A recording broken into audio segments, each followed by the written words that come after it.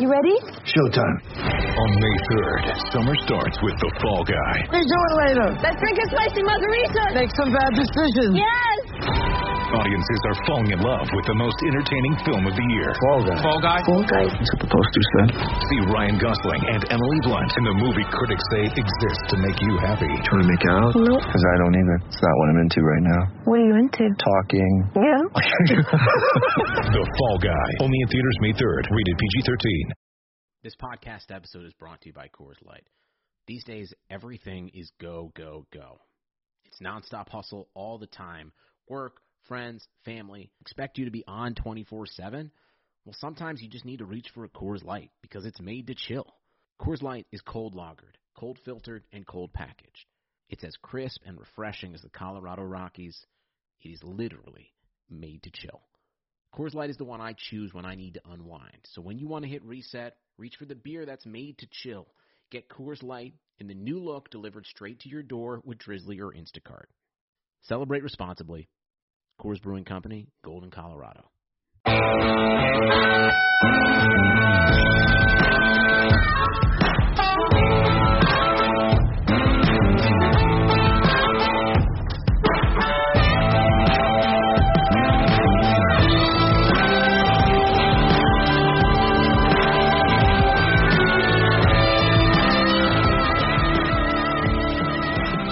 Pastel's Mock Draft coming up here on Prospects 101, the show where we break down football prospects across the landscape, talking high school, college transfers, college recruiting, NFL prospects, and the NFL draft. As always, Prospects 101 is brought to you by our great partners and supporters of the show, Blue Wire Pods. And remember, you can always follow our most recent mock drafts and analysis on the NFL draft and college and high school players on social media. That's at Prospects 101 Pod on Facebook, Instagram, and Twitter. Full show today. All three of us are back in the saddle. Kenny Keller, Brandon Pastel. Guys, we are 1 week closer to the NFL draft. It just can't get here soon enough. Yes, sir, man. I'm excited. This is obviously our favorite time of year in terms of prospect breakdowns and getting ready for the draft. And, of course, we've got the now free agencies open. The legal tampering period has gone on for a couple of days, so we have some idea where the signings are going to be and how that's going to impact our mock drafts moving forward. Yeah, it's officially the start of the new year. And a lot of free agency signings, I don't think a lot of teams or people expect it. I mean, right off the bat, the Patriots signed two of the top tight ends in free agency, which, it changes things in the mock draft and a lot of other things that the teams did out there. So it's going to be a dynamic and fluid situation as we get closer to the draft, but a very exciting time that we have going on right now. I think we all kind of expected this with free agency coming out that, a lot of these mock drafts that we're seeing, they're going to change drastically.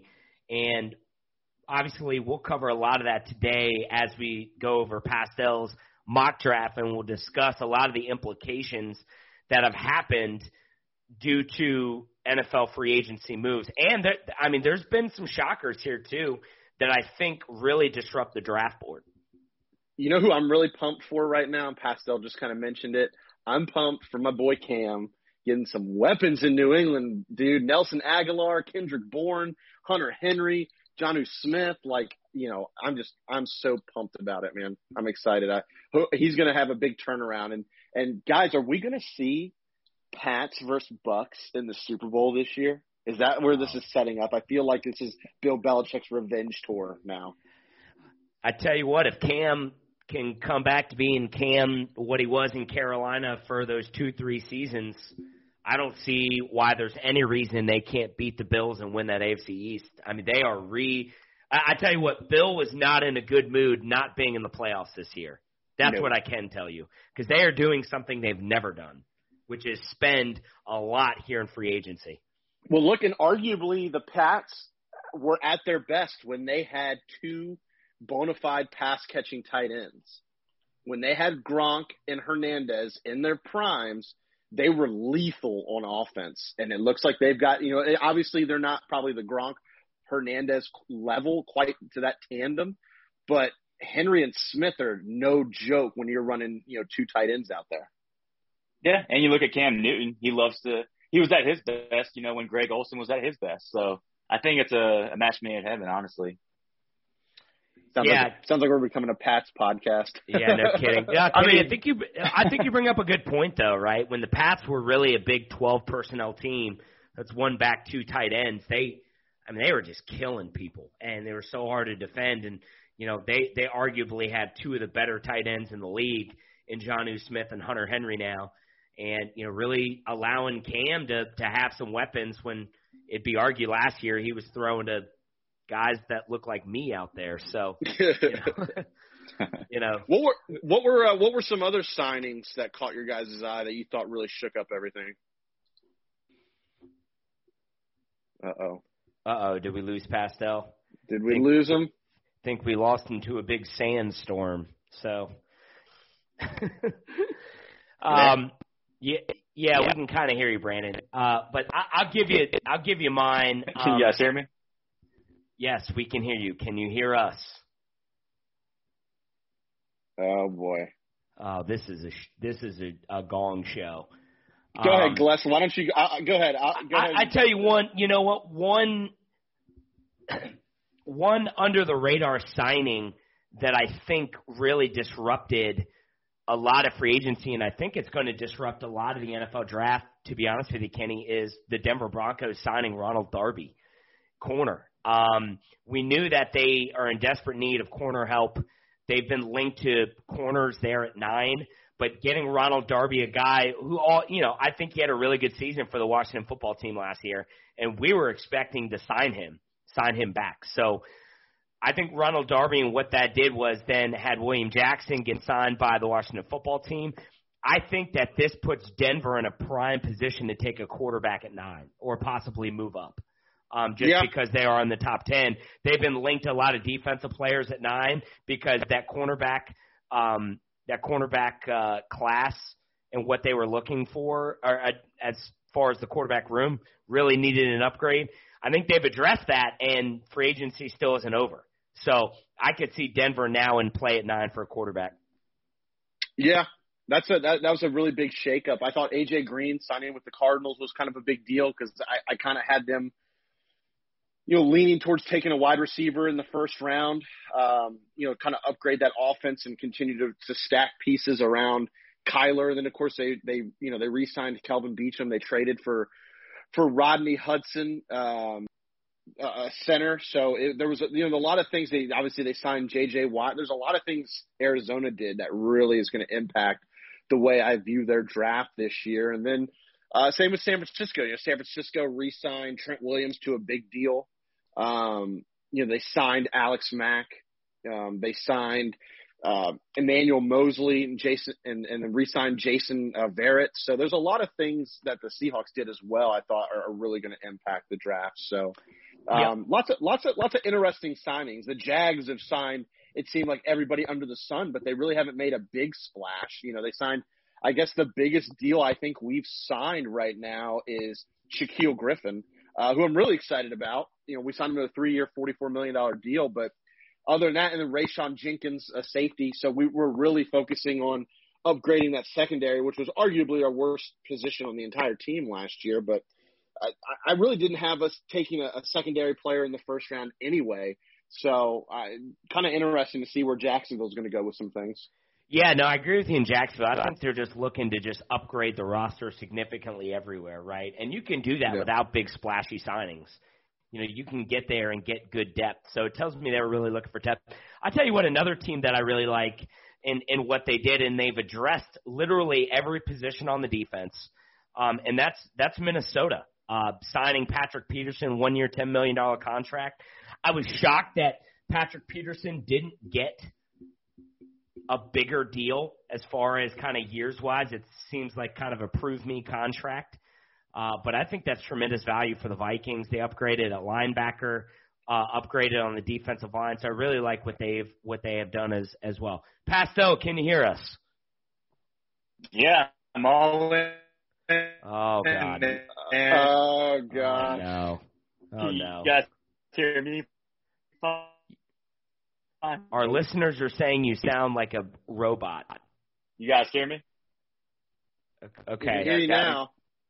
That's a little better. You guys got me? I got you. Can you hear us? Yes. Oh boy. Well, it might be a two-man show today, Gless, because I got a feeling Pastel's internet is You not hear me out? playing ball right now. All right, so we're having some technical difficulties with Pastel. So here's what we're going to do. If he joins us, great. If not, the show goes on, Kenny, just like Wolf of Wall Street. The show goes on. So we are going to do Pastel's mock draft. We're going to do this 5, and we'll kind of take this apart, piece by piece. So looking at 6 different just kind of sections here. So we'll get started with the top 5. Obviously, Jacksonville picking at number 1. Trevor Lawrence, no surprise there, goes 1-1. This is where things get very, very interesting with this mock draft. The Jets stay at 2 and draft Zach Wilson, quarterback from BYU. Carolina Panthers move up to 3, trade with the Dolphins, and take Trey Lance. Micah Parsons at 4 gets picked by Micah Parsons, linebacker out of Penn State, gets picked by the Atlanta Falcons. And then number 5, Pastel gets his dream scenario. The Cincinnati Bengals pick Penei Sewell, offensive tackle from Oregon. That is your 5. Jacksonville takes Lawrence. Jets take Wilson. Panthers move up from 8 to 5 to take Lance. Falcons stay at 4, pick Parsons, and then the Bengals picks Sewell at 5. Kenny, what are your initial thoughts? Well, I like the Sewell pick. I feel like Trevor Lawrence is, we've talked about that enough. It's clear he's going to go number 1. But I really like the Sewell pick. If the Bengals can get Sewell at 5, that's a major win for them. I mean, they're getting a Hall of Fame offensive lineman at arguably their biggest need, and they obviously need to protect their franchise like they couldn't last year. In Joe Burrow. So that's a great pick. I love the Micah Parsons pick at 4. I think I'm on record of saying how I think he's the best defensive player in the draft. The Trey Lance pick is interesting. Now, this is what Pastel thinks will happen, not what he would do. So I thought that was interesting. I guess Pastel thinks that that he showed enough at his pro day that maybe he jumps Trevor Lawrence. Justin Fields, my apologies. And so I thought that was interesting, Trey Lance going to Carolina. I'm assuming that he thinks that he will sit behind Teddy Bridgewater. I would assume that as well with the move up like that.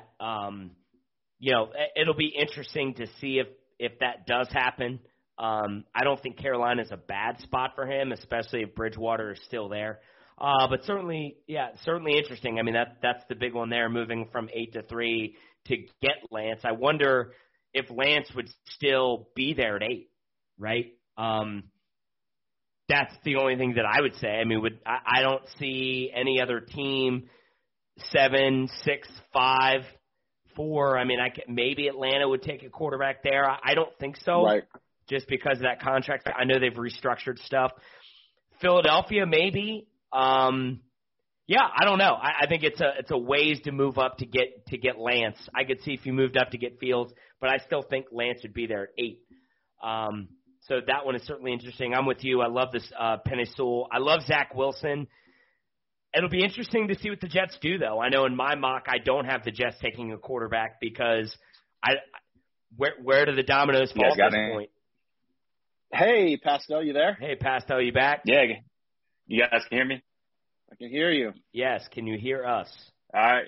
Yeah, I can hear you guys fine. I can hear you guys fine before. I think it's more my speaking on the my end. But where we guys at? Where we at? All right. We just finished up analyzing your top 5.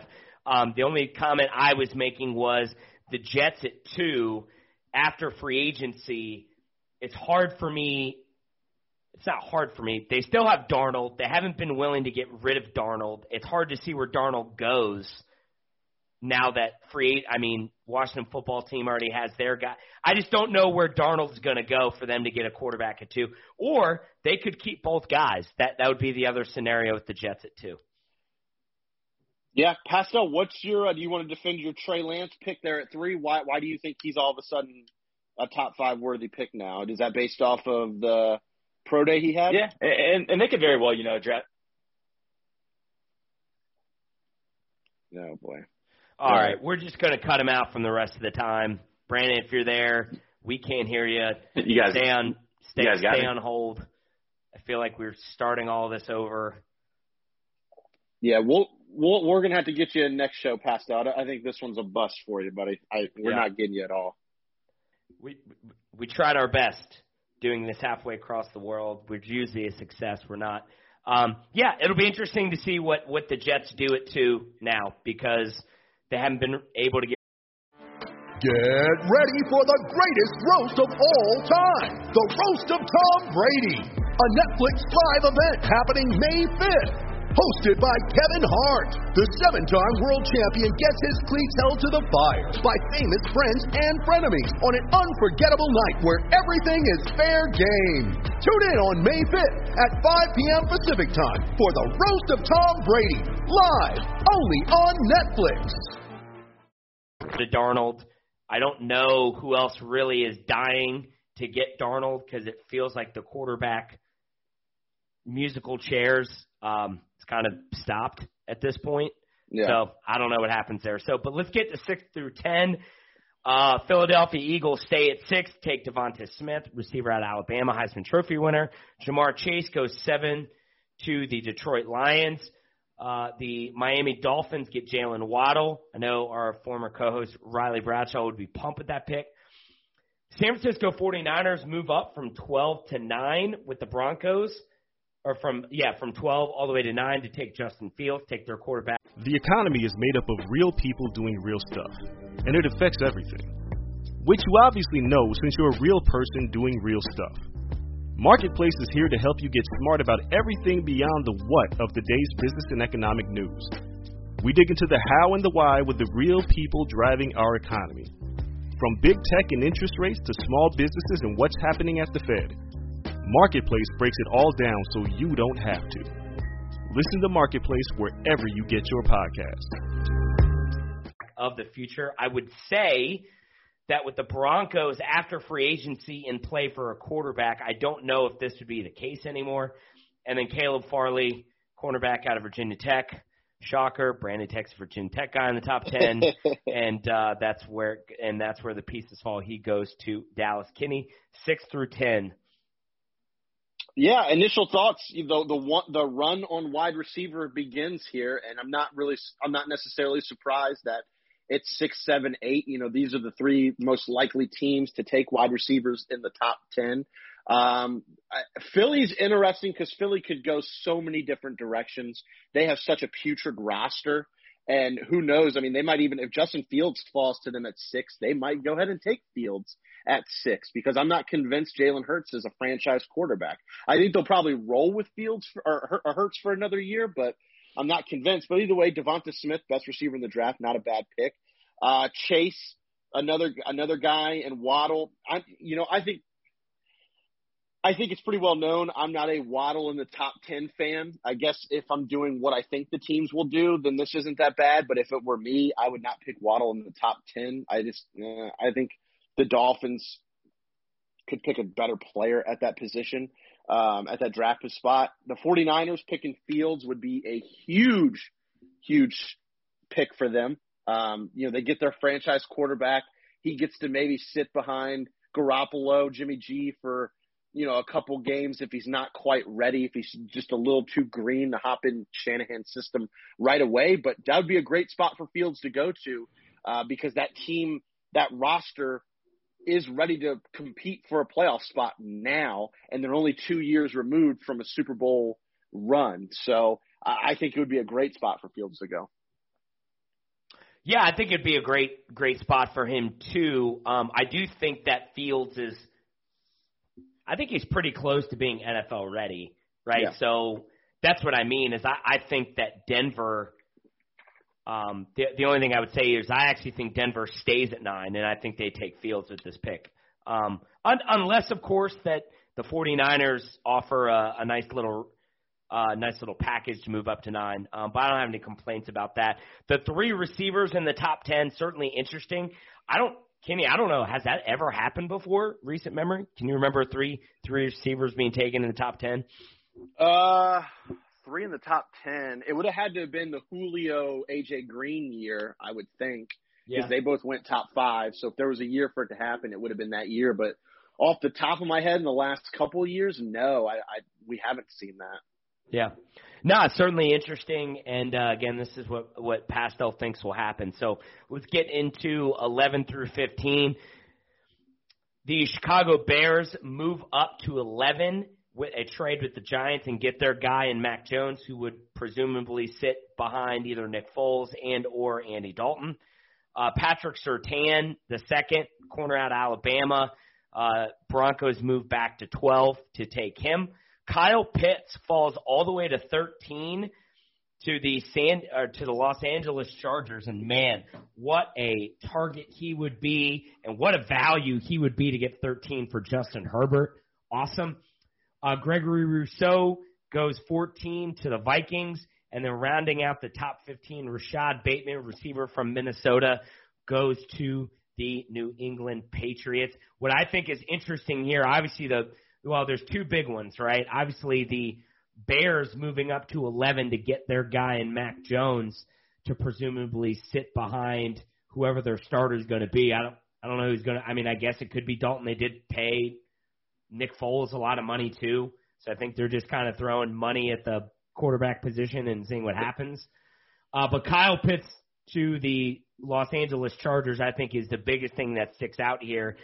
And if that happens, I tell you what, that franchise has to be jumping up and down, because Kyle Pitts, in my opinion, may be a top 5 player in all of the draft. So for him to fall to 13, he would be quite the weapon for Justin Herbert and that Los Angeles Charger offense.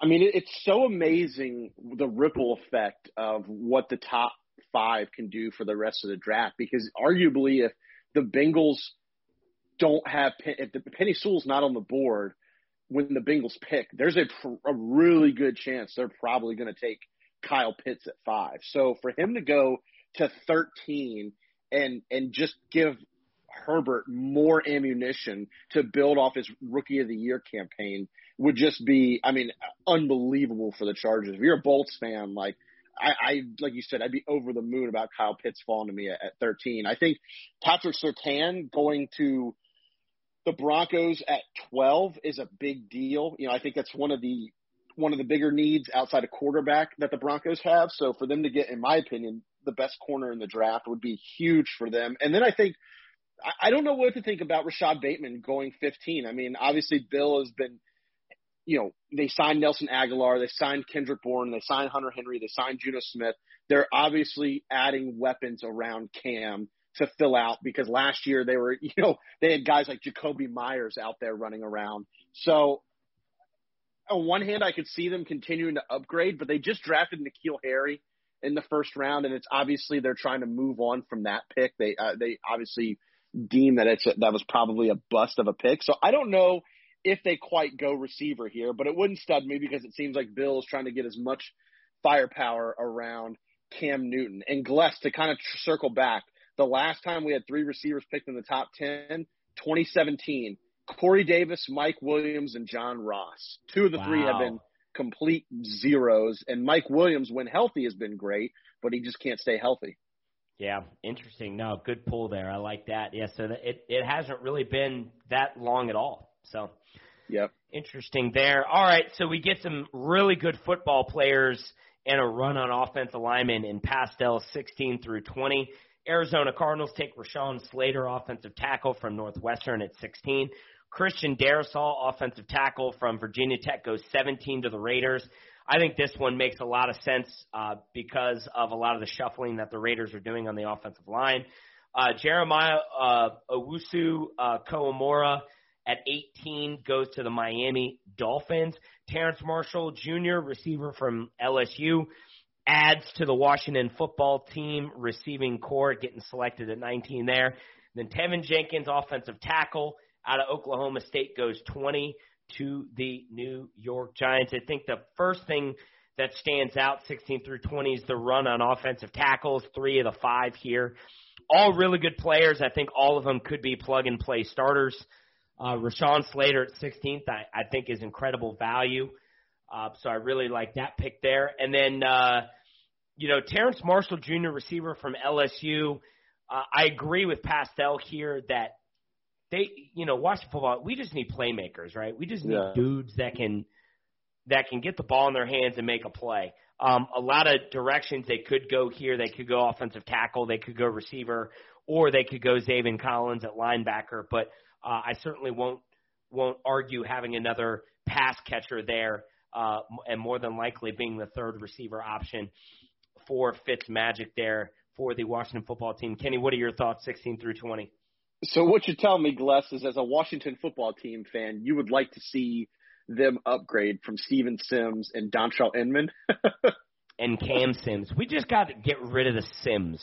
Get rid of both of them. No, I mean, look, and we talked to Pastel offline before the show, and he was saying that maybe at 19 now that when he had put this together, they had yet to sign Curtis Samuel. Obviously, the deal broke late last night that Curtis Samuel was going to the Washington football team. But at the same time, look, man, they got to get as much – they don't have a franchise quarterback at the moment. So what's the number one thing you can do to help your quarterback who's not a franchise quarterback? Give him talent, man. Surround him with talent.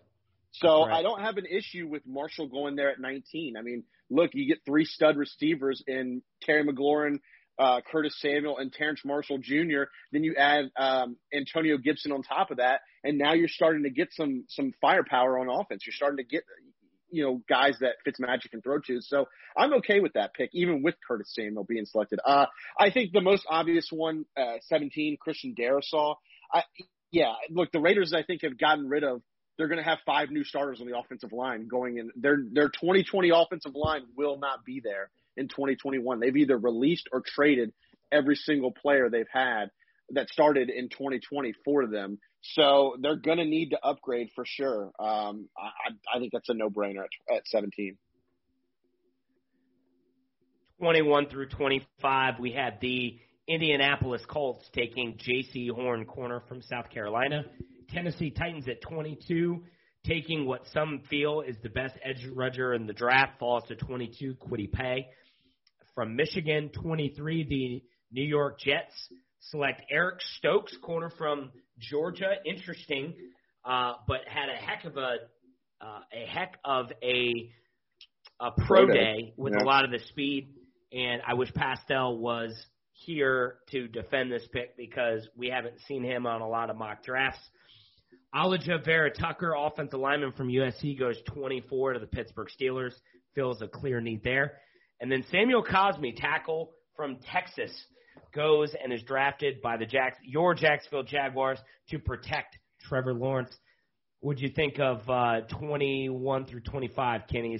Hey, let's start with Samuel Cosmi, right? Jags could have gone a lot of directions there, but they decide to obviously add an offensive tackle to protect their franchise and Trevor Lawrence. I like it. I'm always a fan of building through the line, and obviously with Trevor coming in, I want him to be as insulated as possible. I want that pocket to be clean. Now, do we necessarily have a spot at tackle open? Not really. We have Jawan Taylor at right tackle, and we have a franchise tag Cam Robinson at left tackle. However, it doesn't mean that we can't slide Cosmi around. He is athletic enough to play multiple positions on the line, and so is Cam Robinson, to be honest. And quite frankly, Cam Robinson was pretty at left tackle. So to be honest, we might move Cosmi to left tackle and move Robinson inside to play with Tyler Shatley, who we just re-signed, which I was really happy with that. And we got Andrew Norwell as well there. So there's a lot of options the Jags can do by drafting Samuel Cosmi at 25. So I'm okay with it. The more offensive linemen we have, the better. I'd be happy even if Elijah Vera-Tucker fell to us and we drafted him at 25. So I'm always okay with drafting offensive line. You'll never hear me complain about that. Build it up as much as possible. I like the Elijah Vera-Tucker pick right before us. Pittsburgh's biggest weakness by far is offensive line. So that's a great upgrade for them. I know Eric Stokes, Pastel mentioned offline that, he ran, I think, a 4.25 at his pro day. That's definitely going to get him some love at sneaking into the later half for the first round. Somebody's definitely probably going to take a flyer on him because you just don't see that type of speed at cornerback. So Eric Stokes going at 23 might seem out of the blue, but with his pro day, it would not surprise me if somebody at the end of the first round took a flyer on him, especially with that track star speed he showed off at his pro day. Yep, I think Tennessee gets a deal with Kwity Paye there at 22, takes what some feel like is the best edge rusher in the draft, falling all the way to 22. I think that's excellent value there, and certainly a point of need for Tennessee.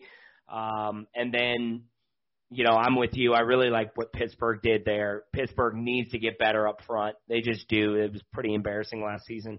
So be shocked to see Pittsburgh do anything but offensive line there at 24. And if there's a draft that you need offensive linemen in, man, this is the right one to do it because there's a lot of talent up and down that position for someone to pick. Let's go 26 through 32. The Cleveland Browns at 26. Man, that sounds weird to say. But they take Azeez Ojulari, edge rusher from Georgia. 27, Kenny Keller, your boy. Rondell Moore, receiver from Purdue, gets taken to be a weapon for Lamar Jackson and that Baltimore Ravens offense at 27. Greg Newsome, 28, corner from Northwestern, goes to the New Orleans Saints. Zaven Collins, some feel like could be equally just as talented as Micah Parsons, goes to 29 at Tulsa, from Tulsa to the Green Bay Packers. Christian Barmore, defensive tackle from Alabama, goes 30 to the Bills. Jalen Mayfield, offensive tackle from Michigan at number 31, goes to Kansas City Chiefs. I think this one makes a lot of sense. And to round out the top 25, Creed Humphrey, center from Oklahoma, goes to your world champion, Tampa Bay Buccaneers. Yeah, I'm kind of disappointed because I like having fun with I love having fun with the Tampa Bay pick and picking some stud athlete to put to throw in there and give Tom another weapon. But I like that pick. The two picks that really stood out to me was Rondell Moore. Of course, I'm going to talk about Rondell going to Baltimore, but that's a very good spot for him. I mean, you want to talk about having an offense that's just full of weapons. Presumably, the offensive line is going to come back and be healthy. They had some injury issues, which really affected the offense as a whole last year. They couldn't run the ball as effectively as they did the year before.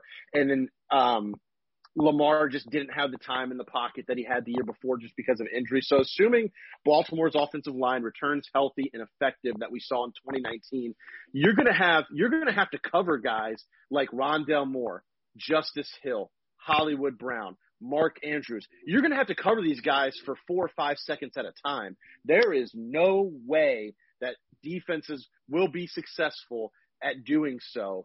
And then you have the threat of Lamar Jackson running the football if nobody's open, and the fact that you are successful at covering. It's just not going to happen. You put someone like Rondell Moore, a guy with sub 4.3 speed and the receiving chops he has, in with that crew, and I'm terrified that Baltimore is going to turn into a V12 engine and just blow through everybody in the AFC. I think that is an awesome pick for Baltimore. And then the next pick is Jalen Mayfield. Look, they just signed Joe Thuney to a big deal. They coached Kyle Long out of retirement to join their offensive line. Now you draft Jalen Mayfield.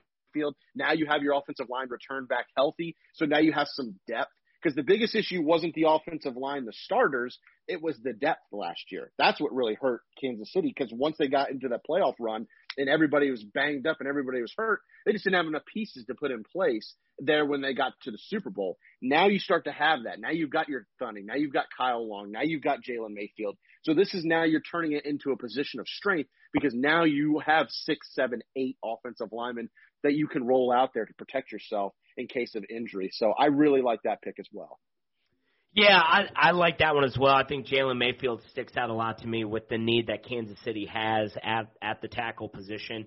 Buffalo Bills get really good up front. Christian Barmore, defensive tackle, Alabama, probably the number one interior defensive tackle in the draft. Certainly get a lot of value there at 30.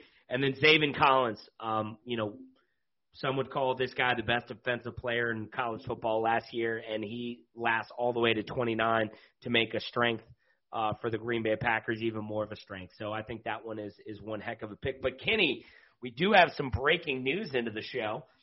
Chargers actually end up signing tight end Jared Cook after Hunter Henry left the Los Angeles Chargers. So it looks like the Chargers added Jared Cook in order to fill that tight end spot left. I still don't think that changes Pastel's mind there at 13 for them to take a guy like Kyle Pitts, because I would argue Kyle Pitts is not really like a traditional tight end. He's really like the ultimate hybrid where you can do multiple things.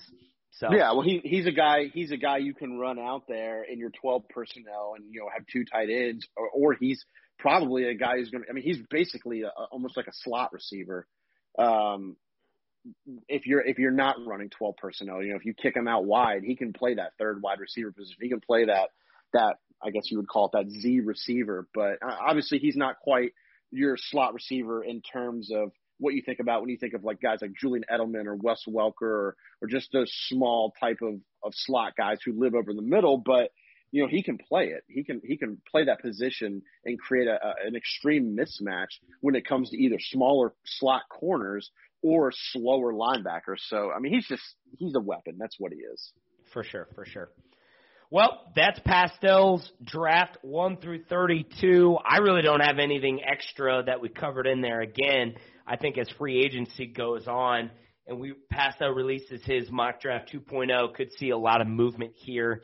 A lot of quarterbacks and receivers early, which I think a lot of people are anticipating. But as we know, Kenny, a lot happens in the draft on draft night that we don't foresee. So it'll be interesting to see how all of this happens as we approach the NFL draft in late April, close to just a month away. Got a lot of pro days coming up, which is certainly exciting. And next show, we'll probably cover my mock draft as well as kind of an update on NFL free agency and where we are at. And as always, you can follow Prospects 101 on social media at Prospects 101 Pod, Instagram, Facebook, and Twitter. Make sure you subscribe to Prospects 101 on your favorite podcast platform. You name it, we're on there. Please just hit the subscribe button so you can get all recent episodes sent right to your phone or your laptop or your podcast account on whatever platform that you have. For Kenny, I'm going to say for Pastel because he's here in spirit, even though he couldn't be on the podcast. I am blessed. We will see you next week. We'll break down my mock draft, cover any more free agency news, as well as top news here in the recruiting world. We'll see you next week.